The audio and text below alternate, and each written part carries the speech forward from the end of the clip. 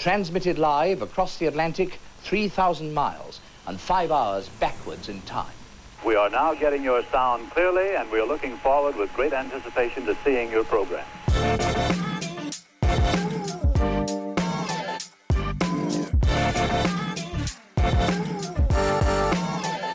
Hey, hello, and welcome to another edition of Match Report. I'm Jack here with Manny. How you doing, man? I'm not too good, man. Not too good at all. It's been a tough 24 hours, man. It's been a tough 24 hours. The thing about Nigeria is I didn't have much hope at the beginning. And then the hope started building, and then got into the final, and I was thinking Ivory Coast have just about scraped through to get to the final. As long as we are consistent with how we've been playing, our defense has been our biggest attribute. And then complete disaster, man. Like the emotions is, and I'm going to Nigeria next month, and the trip was going to be amazing. And now I'm just, it's not great, man. It's tough. Yeah.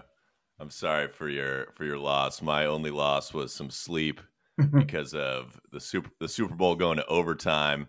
Turned into a great game in the end last night after a very poor start, which is sort of common with the Super Bowl. It's kind of cagey opening, especially in the first half. Mm-hmm. But it turned into a great game and yet another victory for Taylor Swift, as if she needed another. She and her man, Travis Kelce, celebrating on the field after, cameras all around them, just as the NFL script writers had envisioned when this all started out. Yeah, I haven't actually caught up. I've seen some of Usher's performance. I think for most fans over here in the UK, we look forward to probably the halftime performance more than the actual game. I think a lot of people will be lying if they say they know much about American football and the players and the intricacies and all of that. But yeah, man, the spectacle is always something that we look forward to over here. But yeah, I thought Usher's performance, bringing out Ludacris, Alicia Keys, that was quite sweet, man. Yeah, Harry Kane seems to know his American football, but other than that, there's nobody.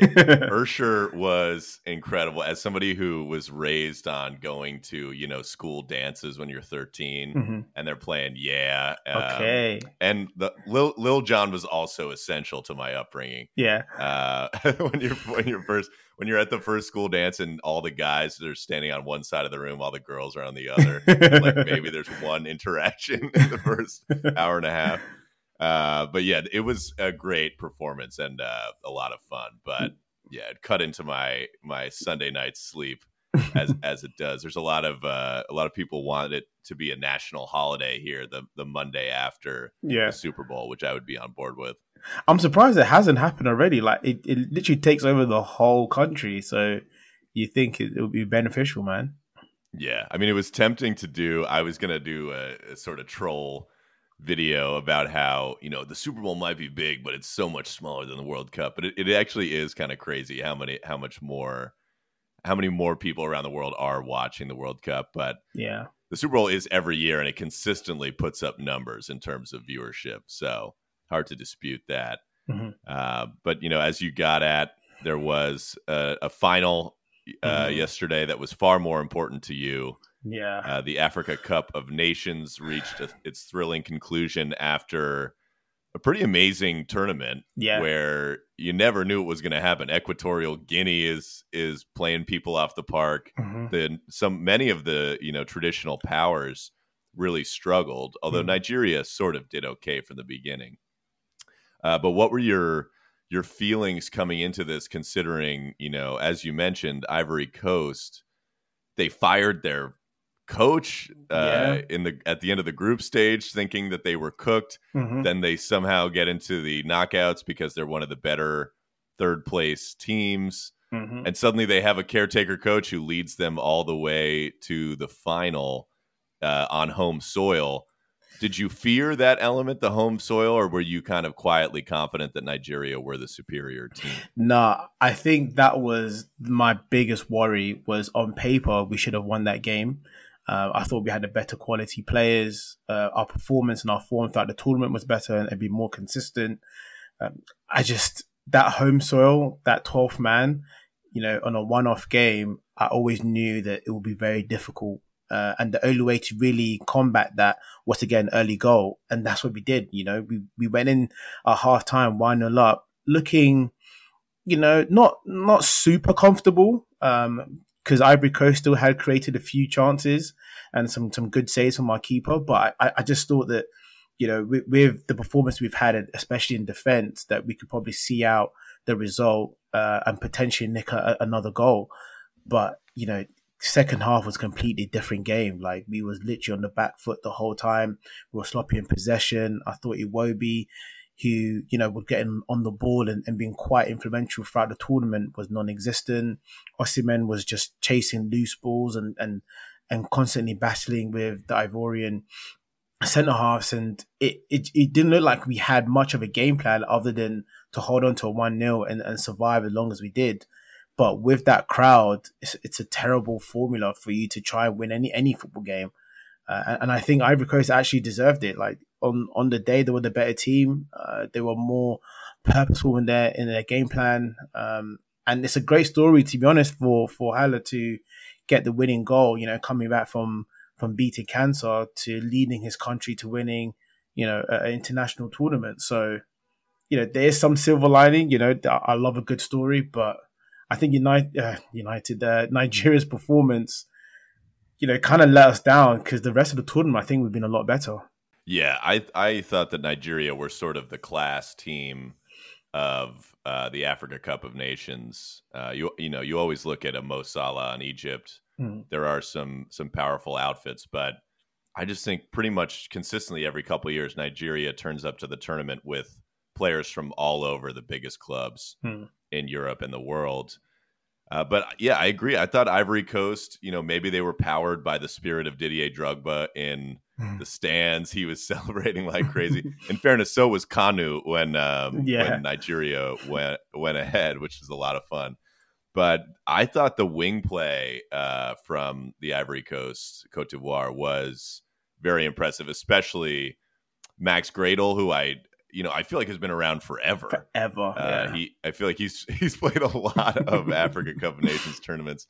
But Simon Adingra, also the Brighton Quality wide man, yeah, was, I rated him before this, but I thought he was probably man of the match for me in terms of just the consistent torturing of Nigeria defenders, getting beyond them with a clever touch around the corner, the right pace at the right time, and putting in decent balls, low balls in where the back line doesn't want them, in between them and the keeper in some instances, just difficult stuff to deal with.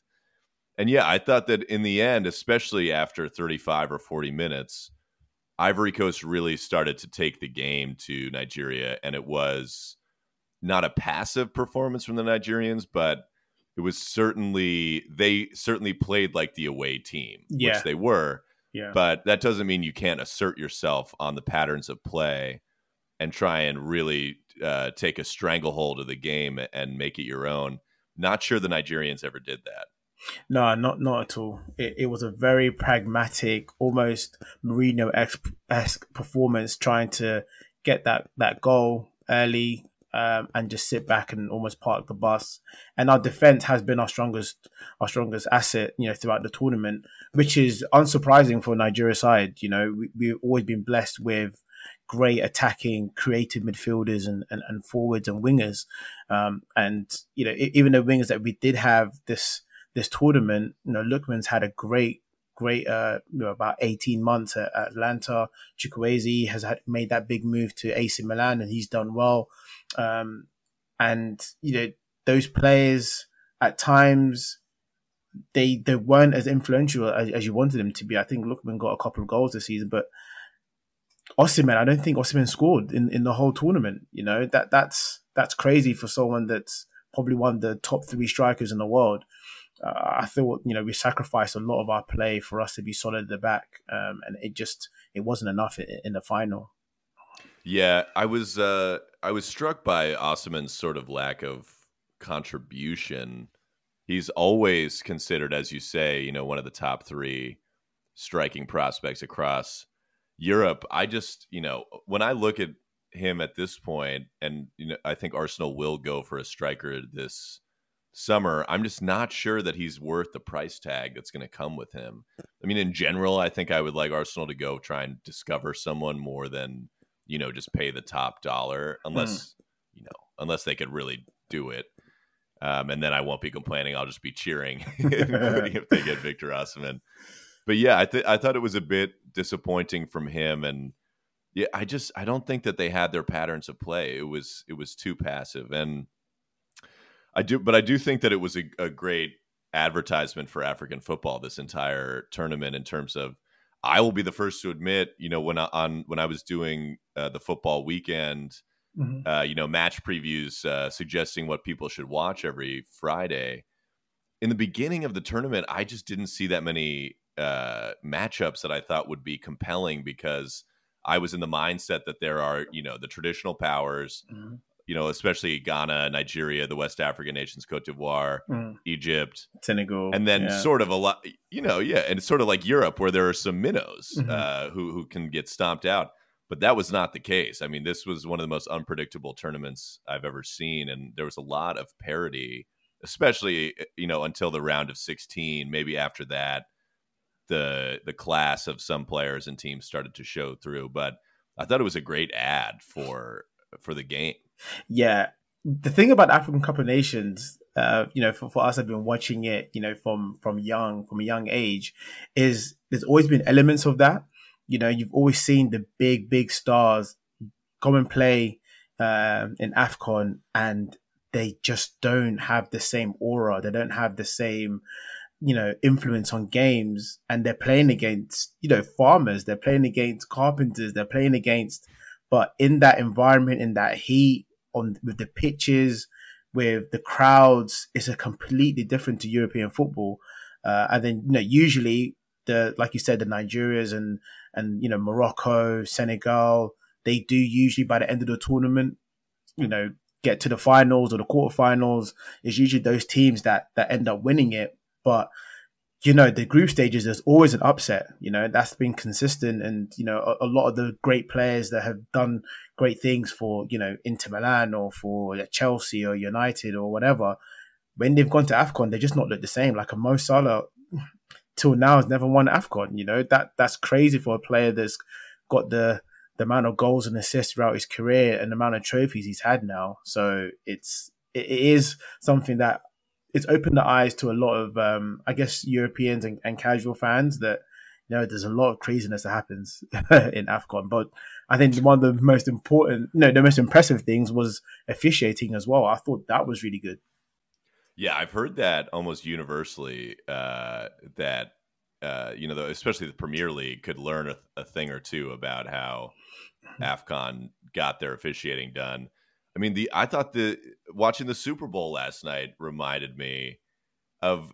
I said this when they suggested the blue cards. The report came out that they were considering blue cards, and my response was, why don't you get what you're doing right now? And the first thing that you could do is go to the National Football League, the NFL, and take a class, like sit in a classroom and have them tell you how they do their video replay technology in a way that is not completely disruptive to the game, and you actually get the call right in a reasonable amount of time. The last thing we need is you introducing more things for you to fuck up, which is that's what they're going to do. But it's comforting to know that at least one continent in this fair world of ours is doing a decent job with officiating. Yeah, exactly. And I think the worst thing is the time that it takes. You're seeing even the decision against Nigeria in the South Africa game, where we'd gone 2-0 up, it would have been Osimhen, first goal of the tournament, that it was rightly called off for a previous foul, 30 seconds into the build-up of that goal. If that was a Premier League game, that would have been alone a 10, 15-minute decision going back and forth that even would have ended up with the wrong decision. The thing about VAR is it's still so inconsistent with his decision-making, or the way it's officiated anyway. It's still so inconsistent. But, it was good to see. It gives hope that if you put the right people behind the technology, it does work. Yeah. Yeah. Well, speaking of the legacy of African football, we thought it was a good time to hit another set piece. In this case, the top 4 African players in the history of the game. Okay. Difficult category, actually. Very difficult category. Manny, I will defer to you. You go first. Okay. Hopefully we don't overlap 100% like we did the last. Okay. I'm going to go with number 5, my fellow countryman, Kanu. So I've given it to him because he won that great victory for us in 1996, I believe, the Olympics versus Olympics United. I keep on calling Nigeria United. Nigeria, they have won for, I think it's their first Olympic win. He was part of a great era of Nigerian football. But Kanu's career, I thought, is done amazing, winning Champions League with Ajax, multiple league titles with Ajax, multiple league titles with Arsenal, FA Cups with Arsenal, and also an FA Cup win with Portsmouth. So I've given him number 5. He's the only player in my list that hasn't won AFCON. So the rest have won AFCON. Number 4, I've gone with Abedi Pele. Won Champions League with, I believe, Marseille. He has won league titles. He has also won AFCON with Ghana twice, I believe, and been named in player of the tournament and one player of the tournament. So I've gone with him for number 4. Number 3, Yaya Toure. Again, very similar career that he's had, winning AFCON 2015, winning Champions League with that amazing Guardiola side with Barca, and then probably one of the best central midfielder the Premier League has seen in such a short space of time as well. So I've given him number 3. Number 2, Samuel Eto'o, AFCON's number 1 highest goal scorer and Cameroon's all-time goal scorer. He's won AFCON twice with Cameroon, who have kind of fallen away recently as, a superpower in the tournament. But during his time, he led that team to 2 great victories. And I mean, his goal scoring feat across Europe is incredible. So, and I think one of the few players to have won the Champions League, with 2 different sides. So, and the treble with 2 different sides. And then number 1, which I probably assumes everyone's unanimous number 1, is George Weah. Simply because the only African to win Ballon d'Or. That goes down as a record that it's going to be hard to ever break. And then what he's done with his life since as well, man. To become, to go into politics and for Liberia, I just think it's a great feat. And just shows the caliber of a person that he is as well, and as a man that he is. And also his career winning multiple titles across different leagues. So that's my top 5. And the big absentee probably is, Mo Salah and Didier Drogba. But for me, you can't be an all-time African great if you've never won anything for your country. I mostly agree. And by the way, George Weah, also now his son is at Juventus and represents the United States as well, because he was born in New York City, right around the corner here. Nice. And one thing that I guess I forgot is that Abedi Pele, his birth name was Ayew, and his sons, Jordan and Andre Ayew, are both very successful professionals as well. I've always loved Jordan Ayew, actually, for Crystal Palace. You're going to see some recency bias from me. Okay. I have George Weah as the number 1. Yep. But I don't think Abedi Pele makes my list. I think I have to go. Yeah, here we go. I have to go with Didier Drogba as the number 5. Okay. This is primarily informed by the extreme trauma that he inflicted upon me as an Arsenal fan in the late 2000s, from about 2006 when I became a fan to when he left Chelsea once, then he came back to torture us again. One of the most dominant players I've ever seen in the Premier League in terms of physicality, but also incredible skill, like his ability to hit a volley on the turn, just whip around in the box and smash it into the net. Unstoppable force when he was on form in those Chelsea teams. especially because he was often charged with getting the lone goal so that Jose Mourinho could grind out another result. And they would concede 12 goals across the whole season, and they would win by these narrow margins. For number 4, I was torn. I think I'm going to go with Yaya Toure.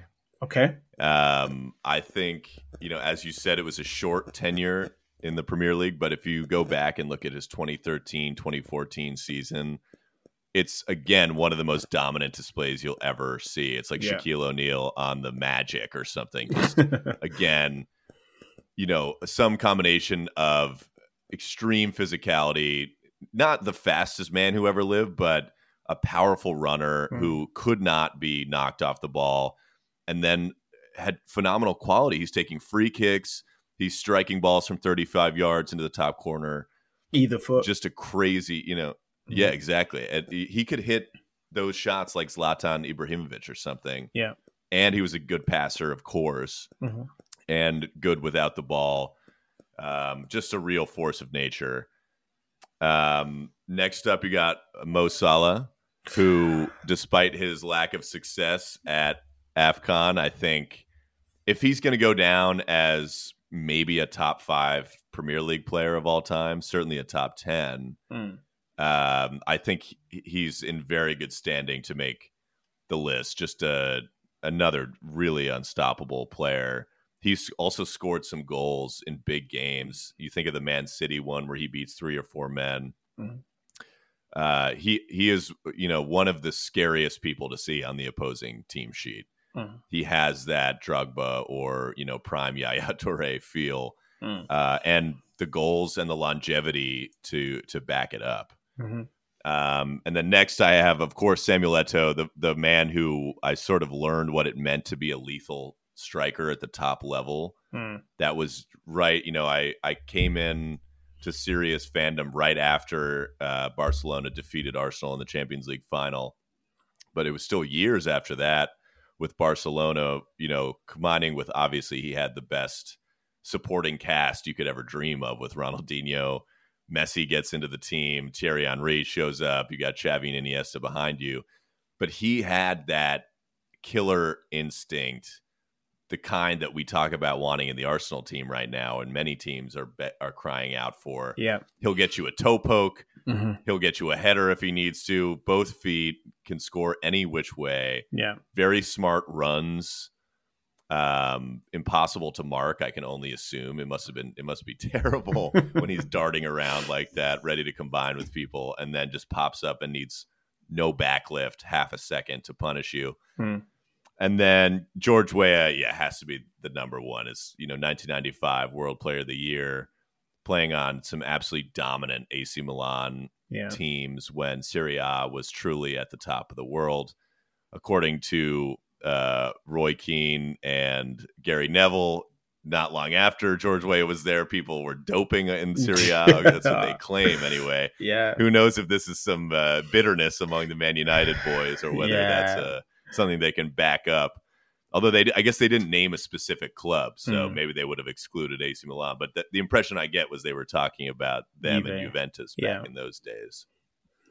But I think George Weah, it speaks for itself. So I would agree with you on that, but I'm sure you're grievously offended by some of my omissions. The Mo Salah one, I can't get behind it. Drogba, I get it. I mean, Drogba, during one of the AFCON games, he literally stopped a civil war in his country and brought peace to 2 opposing sides. That's someone using their influence to the better of his country as well. So that one I don't mind too much. I just think with as great as he is as a player, Mo Salah, he hasn't delivered for his country when he's needed him the most. And as great as he's done for Liverpool, there's other African players that have done it, in weaker sides and for multiple teams. I just think someone like Kanu that's won it under Ajax and then gone to Arsenal and won the double with Arsenal and then gone to a really weak Portsmouth side and still won a trophy there and been successful there. And I just think all of those make them give them just that more of a status, internationally anyway.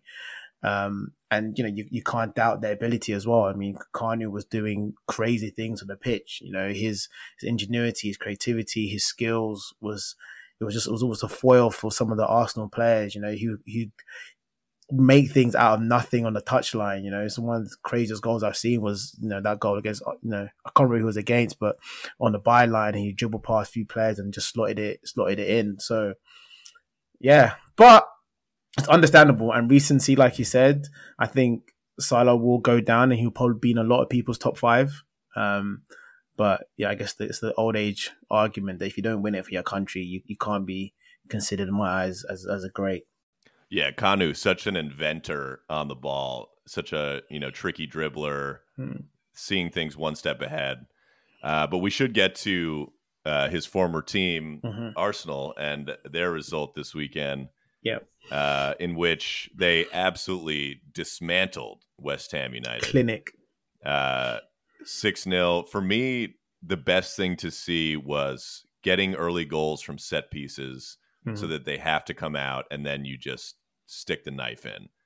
And we've been crying out for Arsenal to be more clinical, more lethal. And that's exactly what they supplied against, admittedly, quite a poor West Ham side, who I think are missing Lucas Paquetá in a big way to feed the Mohamed Kuduses and the Jared Bowens of the world. Yeah, the way West Ham set up as well, you can see from David Moyes' thinking was to try and hold out, keep it tight at the back, and maybe nick a counter-attack through Kudus or through Bowen. But Arsenal gave a complete masterclass of football. And what was impressive was the different types of goals that you scored. And it's not often you see Arsenal, dominating, overpowering a side. Gabriel, both centre-backs getting onto set pieces and getting a goal. And then long-range strike from Declan Rice. Then you're seeing brilliant open play, cutting up defences, and great through balls from Odegaard. And then you're seeing direct, counter-attacking football over the top, running into space for Saka, who then won the penalty and then dispatched it. It was complete, clinic performance. I haven't seen a game like that where a team is just not only play great football, but just literally it was almost men against boys. And you don't hear that often from an Arsenal side. And it was you almost felt sorry for West Ham a little. It was just, they got completely brutalized. Yeah, and I did a little video about this in the week, but, along with the effectiveness from set pieces, the tactical variety that Mikel Arteta is bringing in the second half of the season is going to be so crucial, because I think as good as Arsenal were last season, they really played in one way, and eventually they were found out and it stopped at places like the London Stadium, where it started to come undone against West Ham. So the fact that you no longer know how they're going to line up in so many different ways, in terms of here they kind of almost played a double false nine situation with Havertz and Trossard. They've had the 4-4-2 out of possession, but then dropped into a different shape once they received the ball. People shuttling between the lines from midfield to attack. And even at left back, you never know who's going to line up there and whether they're going to invert or not. In this case, Kivior probably did it less than an Alexander Zinchenko did. Zinchenko, I think, is struggling for fitness yet again. But that kind of variety was great to see, because that's going to be crucial as teams, they're going to try different ways to sit in, different ways to try and disrupt Arsenal. But it's harder to game plan for it if you legitimately don't know how Arsenal are going to line up. And then, of course, I can't help but spotlight Declan Rice becoming our premier set piece taker. Not what we thought we were paying the 100 million for, but now in addition to being our SEAL team, doing special forces shit all over the midfield, breaking up the other team's play.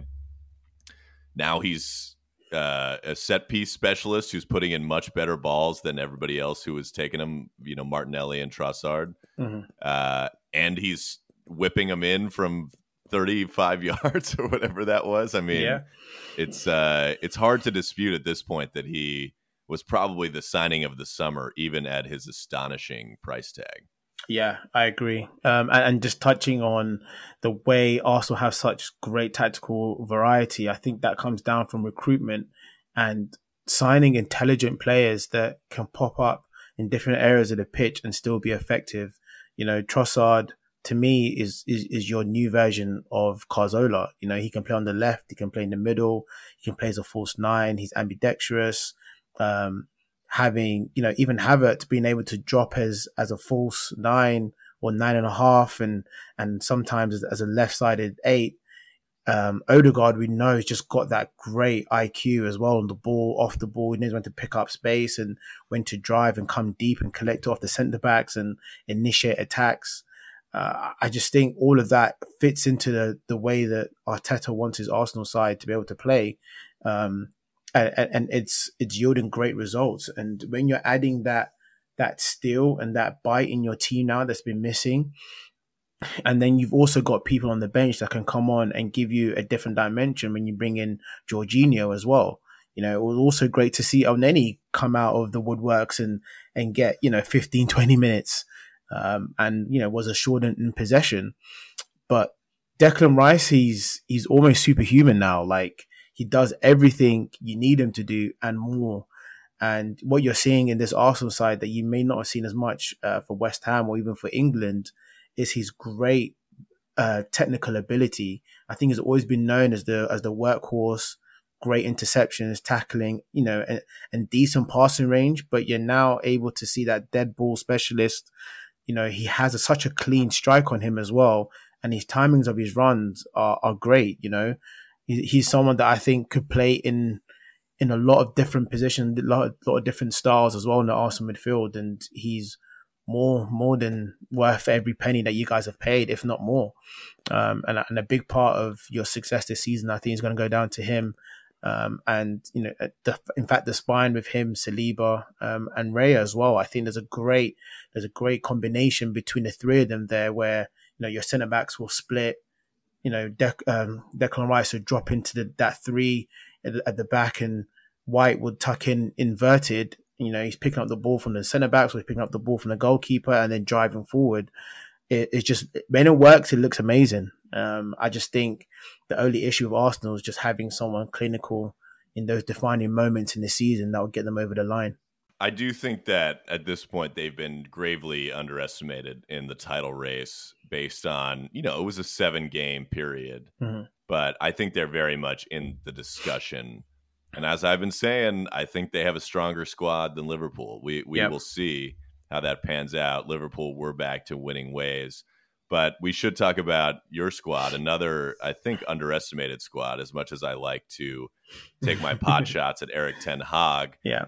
I did a video this week where, I think that Manchester United are legitimately in the top 4 race. I think that Spurs could drop 6 points between now and the end of the season, and United will drop a few too, but I think that they're in the discussion for that top 4 race after a pretty, not the most convincing win in terms of controlling the play and all of that, and the patterns of play that Man United still probably need to develop. But they won. They got that second goal and snatched the points and ran out. Yeah, and what we're seeing now is just a lot more settled United side, and you are starting to see some of our players build relationships with each other. So you're seeing that more so with Dalot. He's understanding when to fill in as an inverted fullback, when to overlap and give support to Garnacho, and just when to step in and step out and follow his man. And his reading of the game has improved dramatically in this side. And, Casemiro being that extra foil for Mainu to just step forward a little bit. He was involved in the build-up for us getting the winner in the end. And Ten Hag, hats off to him for being able to now utilize Scott McTominay. I think the only way we should is being that impact third man runner to get a goal for us, or to add a bit more engine in the midfield when legs start to tire. I'm glad that players like Eriksen, who, as good as they are on the ball, they just don't have the athleticism to play at the top flight anymore. And we're seeing again, the relationship that Rashford and Luke Shaw have always built the past few years. that's always been a massive asset for us. And Hodgland is playing with confidence.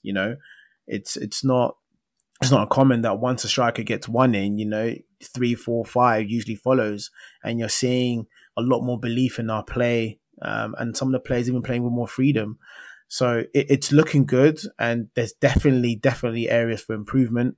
I do agree with you in terms of patterns of play, in terms of sustaining attacks and sustaining pressure on teams when we are in the ascendancy. But with Maguire coming into the team again, I thought he did well. Had another injury, another setback with Luke Shaw, and then Lindelof playing left back. But when a team is playing with the right confidence and the right belief, those little setbacks are not as much of an issue as it was at the beginning of the season. And we look like capitulating almost every game. Yeah, I do think if you get the goals, you are the deserved winner. Even if Aston Villa had the possession, it reminded me a bit of Arsenal at a stage of the season when they're playing with their food a little bit in the box. They want an extra touch, they want an extra second that you're just not going to get in the Premier League. Then the shot's blocked. Man United were flying by the seat of their pants at times, making some last ditch tackles, but sometimes that's what you have to do away from home, and the Arsenal couldn't do that at Villa Park. So I thought it was a well-earned result in that's what you have to do sometimes in the league. But Villa did actually get a goal, and I'm curious your thoughts on this. Douglas Luiz put it away and proceeds to almost violently shimmy for a few seconds in the direction of, I guess, Andre Onana, and Rafael Varane didn't look happy either. Where are the celebration police on this, though? I saw a couple things on Instagram about this, but it was not a Arsenal level outrage about this. Yeah, that was actually a really odd one for me, because Luiz is not usually a player that is known for tomfoolery or shithousery or any of that. So, and I don't really know where that came from. Maybe there'd been some altercation prior in the game. Maybe like Onana has said some things, maybe a set piece in the corners. But yeah, at the end of the day, he was always got pie in his face for dancing like that, and they ended up being on the losing side. But yeah, celebrating, sometimes it just takes over you. I don't even know what that shimmy was. Brazilians are known to have a lot more rhythm than that, but I guess he didn't know what else to do, and it was a very fortunate goal the way the deflected cross or shot from Bailey came to him. But it was a good finish, a good reactive finish from Douglas Luiz. So hey man, I don't mind people celebrating as long as it's not the winning goal. So I think it was a lot easier to stomach than if it was the winning goal against us. We have to acknowledge, as Unai Emery has gotten so much praise this season, but it does look like Aston Villa are falling away in terms of their form, and I do have some questions about whether they're sort of reverting to the mean here, and they may not be good enough to take that fourth spot. Again, I think that Tottenham will drop points. I just get the feeling that Man United are going to leapfrog Villa at some point, and that maybe the fairy tale will end up in more of a 5th or 6th place, maybe even 7th place finish for Villa. Yeah, and I think that's still a very successful season for them to come 6th or even 7th. 5 points is a lot more manageable for us to chase down and get into that top 5, and then we've got just Tottenham to get ahead of, and again Tottenham can drop at any minute. But I think United just need to focus on each game as it is, and just focus on being a consistent side, and I think the results will always follow. We do have the quality in the first 11 and within our squad that we will pick up points along the way, and we will undoubtedly lose points as well. So it's almost a case of drop less points than the teams around us. Yeah, for sure. Well, we should get to the final big game quickly, which is Bayer Leverkusen hosting Bayern Munich. And this was as comprehensive a defeat as I've seen Bayern Munich take in all my days as a football fan, especially as a football fan who's taken some 8-2 aggregate losses to this outfit.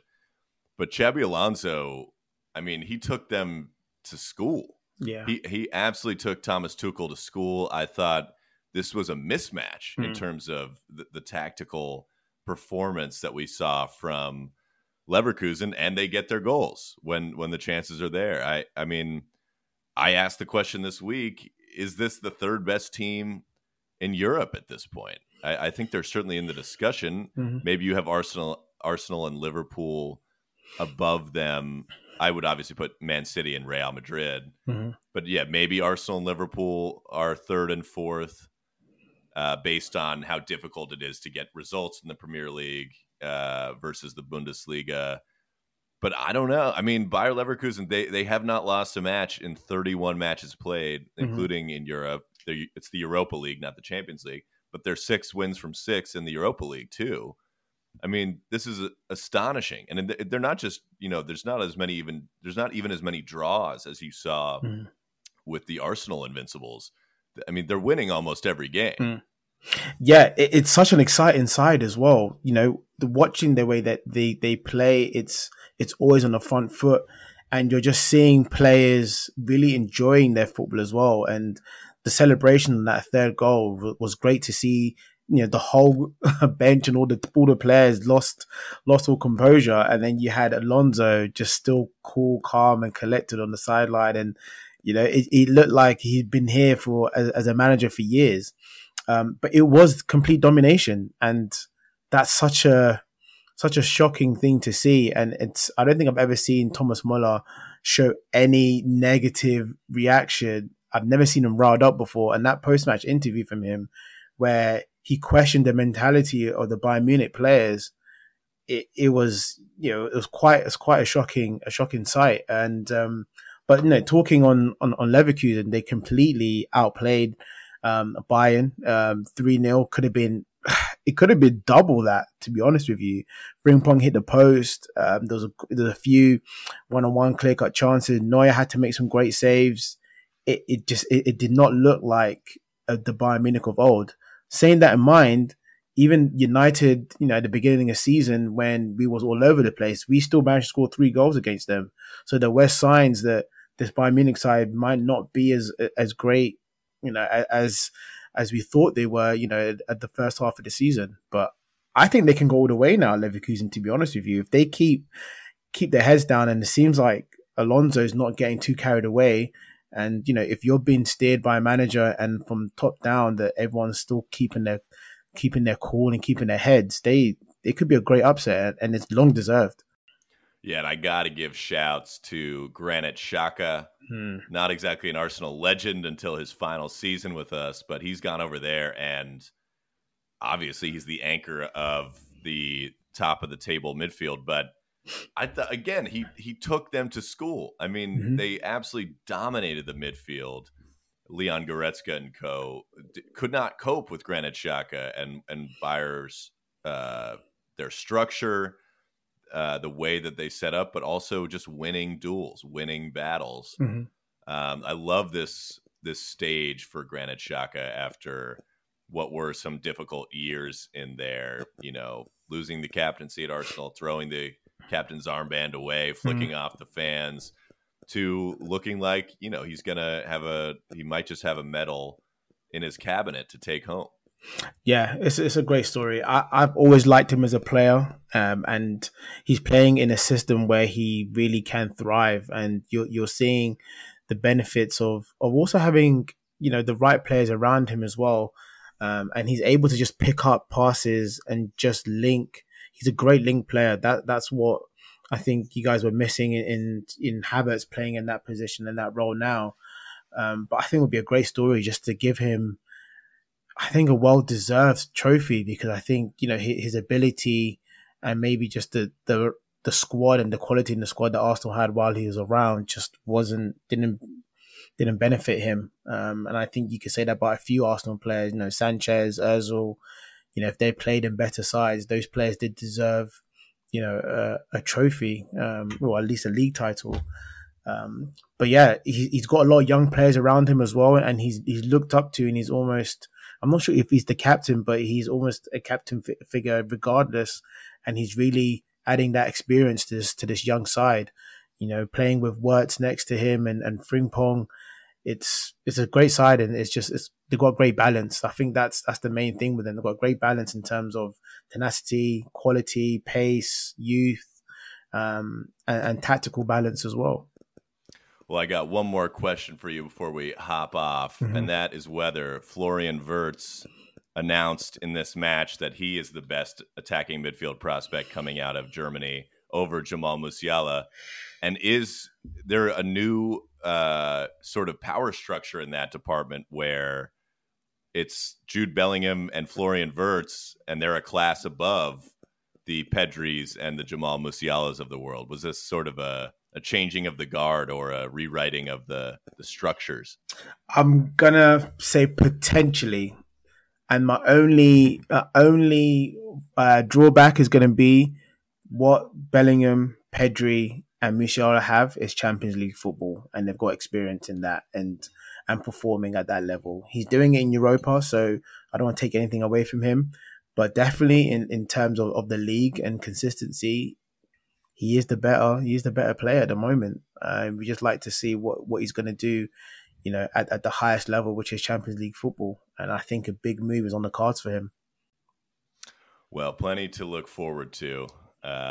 But we'll hop out now as the sun is shining directly in my eyes through the window all of a sudden.